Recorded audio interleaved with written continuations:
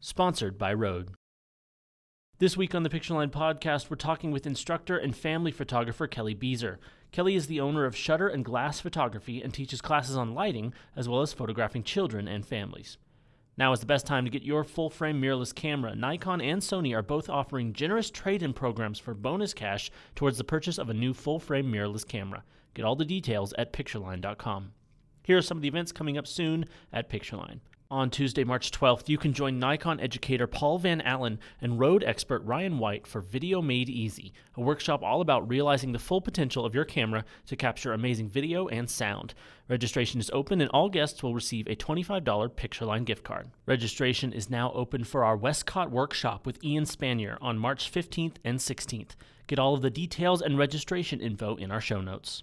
Our ongoing Get to Know Your Camera classes are perfect for new photographers who want to master their equipment to get the best shots possible. Seats are available for this 4 or 8-part course.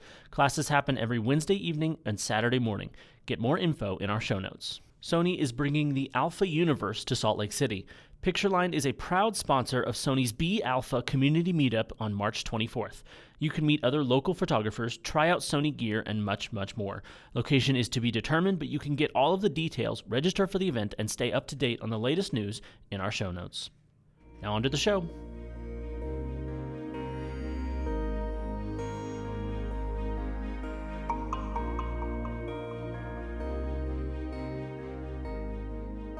My guest this week on the Pictureline podcast is Ohio-based photographer Kellie Bieser. Kellie, thank you so much for being here. Thanks for having me. Kellie, what kind of photography do you do?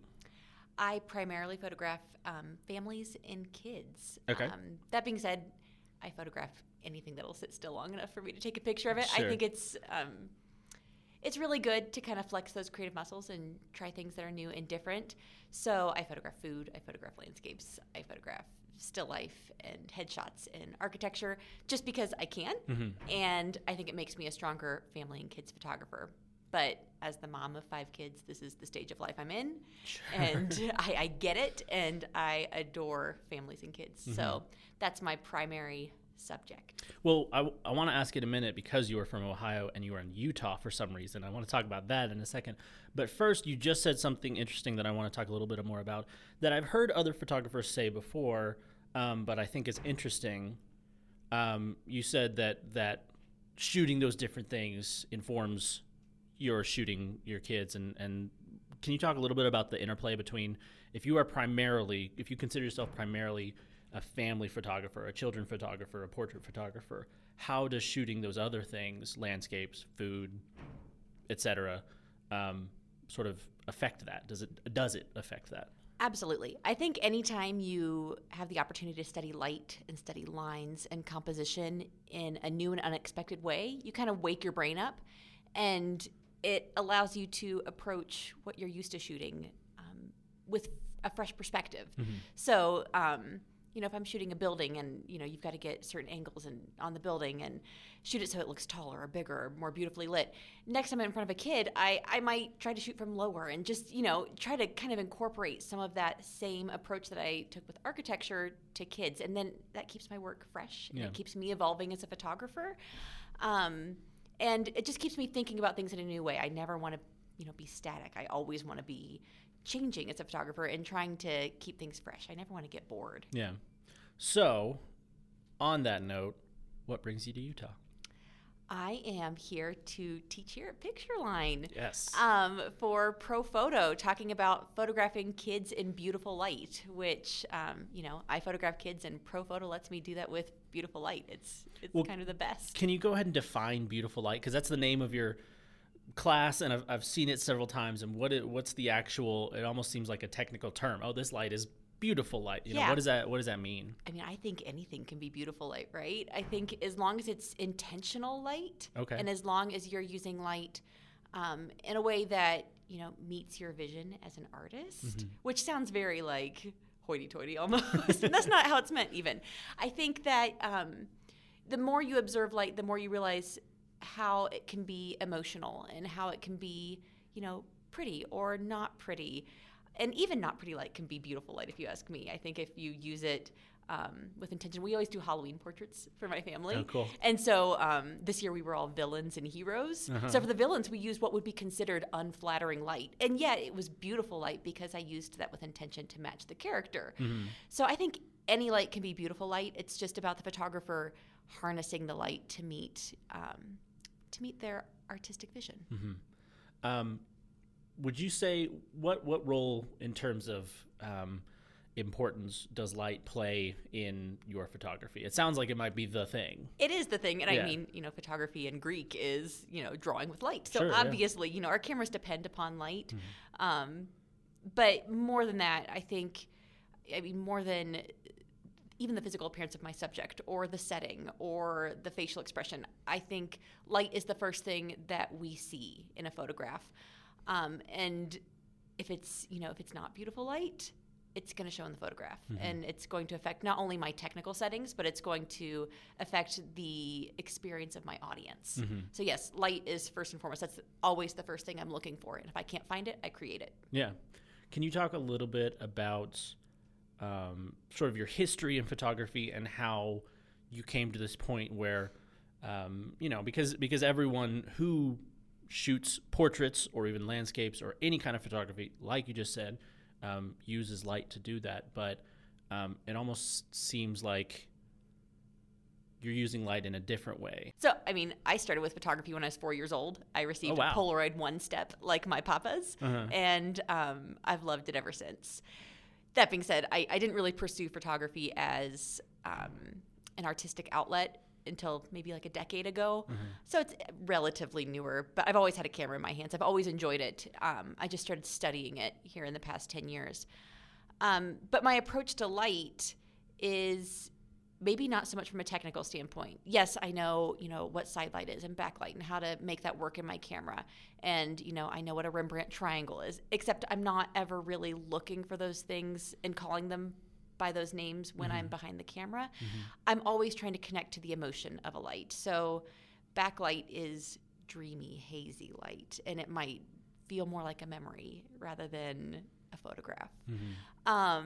Whereas side light might be more striking and jarring. And so yeah, I'm always, and I think this is part of me being a mom and my subjects being kids a lot of the time. There's an emotional connection there as a mother. And so especially when I'm photographing my own kids, I'm always trying to tap into that emotional connection because I think it's a powerful thing as an artist to be able to do that. Yeah.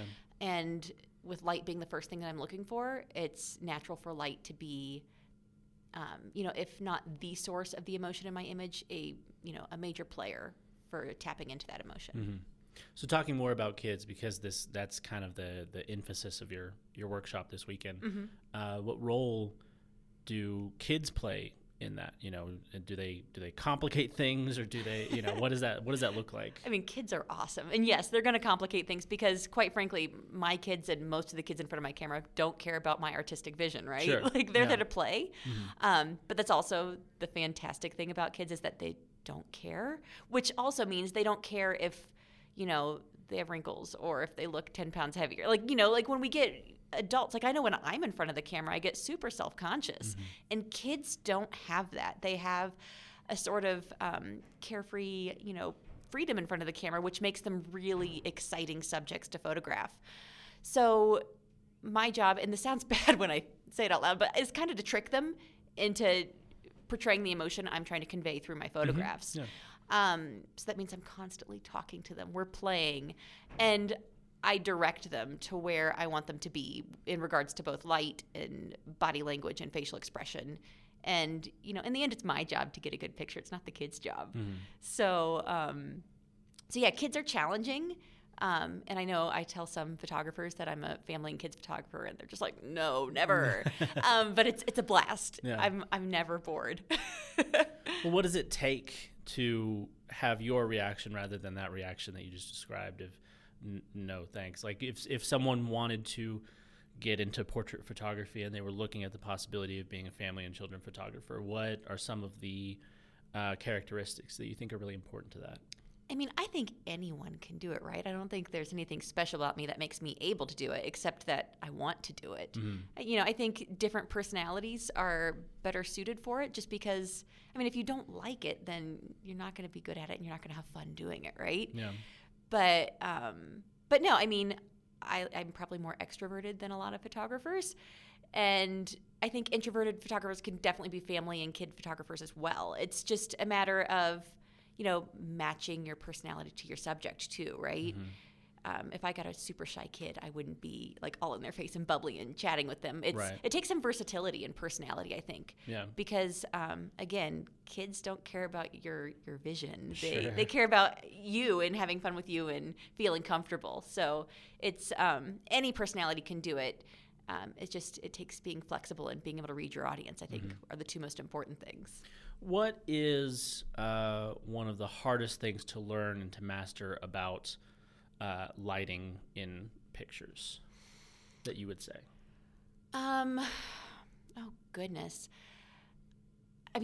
Is it silly that I don't think it's hard at all? I think it's just about seeing it, right? And, our brains are trained to correct what would be considered bad light. We walk into a room and our eyes automatically adjust for exposure and all that. And so I think the trick is to be able to see like your camera sees and to see light like your camera sees light. So, just even the basics of metering and doing that to harness the light, I think is kind of tricky at first. And then, the rest of it's just fun, like light shaping and doing all of that. That's just playing around and experimenting. I think maybe the hardest thing for me is just being patient enough with myself to learn it and to let it become second nature rather than constantly kind of fumbling. Although, anymore, I don't feel bad about fumbling. It's all fun and experimenting because the trying and failing is eventually going to lead you to succeeding. Yeah, that's cool. That's an interesting idea. You just said learning to see like your camera does. And I want to talk a little bit more about that because I really like that idea. Because so many times when you're just getting started out in photography, here in the store, we have people come in and say, I see this thing and I want to take a picture of it, and it just never comes out the way that I see it, the way that I want it to look. What sort of advice could you give to someone like that who doesn't understand the difference between the eye and the camera and sort of meeting those two in the middle? Oh, goodness. What advice would I give? I don't know if I'm qualified to give advice. If not you, then who? But no, I think I would first say your camera sees things differently than your eyes do. And, the dynamic range there is going to be different. So, I guess my first question would be, well, what are you seeing? What are you seeing? And let's move from there. Because, if they're out at noon and they see something with super bright exposure and then super deep shadows, and they don't understand why they can't see the detail in both. There's, there are fixes for that. It's just a matter, the cameras are limited, and as amazing as they are, they're limited in what they're able to do without some help. So whether it be adding a filter or whether it be adding light, there's always a fix for it. But it's, we have to kind of retrain our brains to realize that our cameras need our help. It's the and this is where it's very much the photographer and not the camera, right? And that's a good thing. That means I'm not going to lose my job anytime soon. There you go. You mentioned that you were here with Profoto, and Profoto is a brand that we love, and we carry a ton of their stuff. They've got some really incredible off-camera flashes and modifiers and all sorts of different things. Do you have an official title with Profoto? Are you an ambassador? Or are you just? I am first a happy customer of Profoto, and I'm also an ambassador for Profoto. So I teach for them from time to time, and it's a blast because, like you said, they're an amazing company with the best products. I've never used any other lighting product. What are some of your favorite Profoto pieces of equipment? I love the A1 just because it's so versatile, and especially for someone like me who's chasing kids around most of the time, to be able to have something that I can handhold is amazing. I do have the new B10, which is such a cool piece of equipment. And again, it's something that I can handhold. I'm always, I've got an 8-year-old and I'm always having her hold it for me when I'm trying to get pictures of the other kids. And then I'm spoiled. I also have their 5-foot octabox. Oh, wow. Which okay. is such a cool modifier. Yeah. I'm pretty sure that if you have that on your light, you can't take a bad portrait. I mean, anytime you see a portrait where I've used that, it's not me, it's the octabox. Sure. It's no, it's but you know, I've used the B2s, the B10 and the A1 and the B1Xs, and they have amazing equipment. Mm-hmm. I mean, I could turn into like a whole sales pitch here, even though that's not what I'm paid to do. Well. But I do. I love ProPhoto, and I love everything I've ever gotten my hands on from them. Yeah. It seems to me, and this is very much a personal perspective, so maybe you can either set me straight or agree with me or what. But a lot of portrait photographers will tend to start out using natural light. They'll be comfortable in, soft, shady, golden hour, cloudy day. Not the easy stuff necessarily, but the stuff that is a lot easier to kind of master a little bit. Just, where the sun is doing you a lot of favors. There's not a lot of harsh shadowing happening and things like that. And then as you grow as a photographer, it feels to me like getting into using off-camera flash and using different modifiers is a much more advanced level of photography. Would you agree with that or disagree with that? I mean, I started as a natural light photographer and thought I would never use created light just because I didn't need it. I had the sun. Right. And, there's a part of me that thinks like, yeah, that's safe, especially, finding open shade, finding flat light where my eye is seeing it just like my camera sees it, right? Exactly. And that's okay. There's nothing wrong with that. But then, as you start challenging yourself more in more challenging situations, you start to realize that there are limitations to what the sun can do and its availability. And, I know some amazing natural light photographers, but when I added light, that's when I really started to be able to really get creative. And, I didn't have to wait on the sun anymore. That being said, I wish I had jumped into creating light a whole lot sooner. Really? Because it doesn't have to be complicated.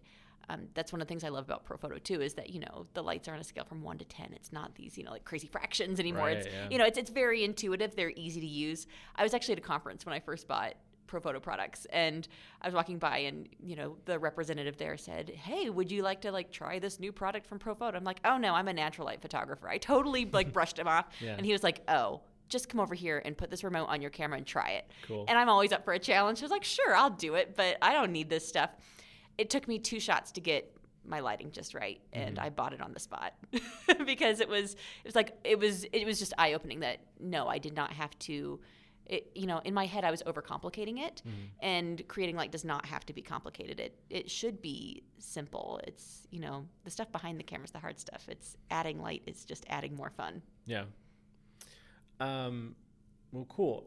What are some of the things that you've learned? You've mentioned several things already, but what are some of the things that you've learned over the course of using added light and, learning how to shape it and things like that? What are some of the things that you like to pass on to people in either a workshop setting or any kind of mentoring or, things like that? I mean, I think the thing I really learned is that I have a lot to learn, and I always will. I always want to, I never want to think I'm an expert on anything, because that means I don't get to still be a student, and I always want to be a student.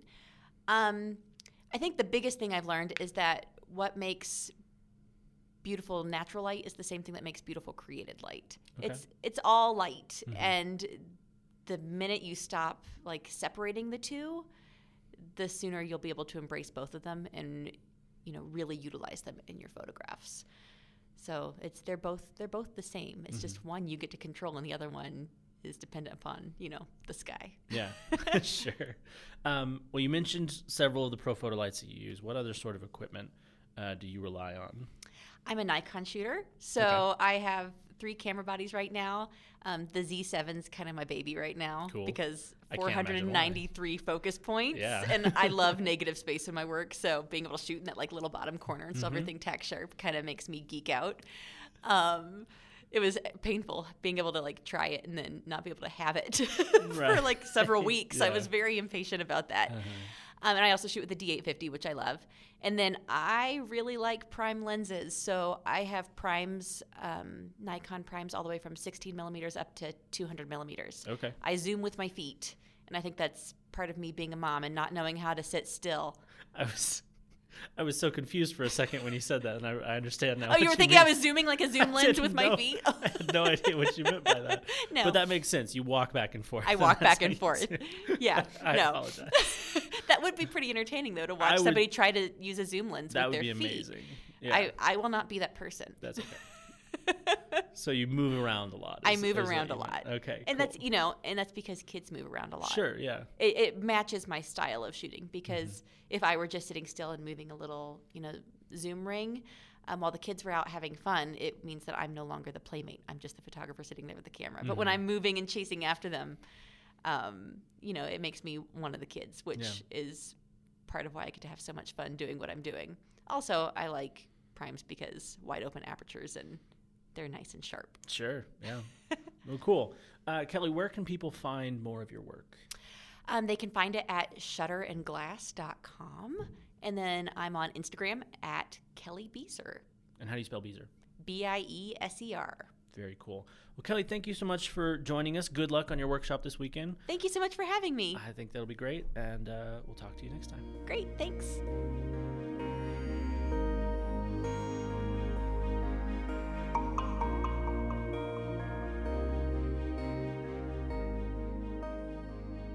Thanks to Kelly for sitting down with us. Thanks to ProPhoto for sponsoring Kelly's event. You can find out more about all the events, classes, and deals we have going on at Pictureline by checking out our show notes or going to pictureline.com. This podcast is a production of Pictureline. Pictureline is located at 305 West, 700 South in Salt Lake City, and is your source for photography equipment, education, and more. If you enjoyed this episode, be sure to leave a review in iTunes, as that is the best way for us to continue to grow. We'll see you next week.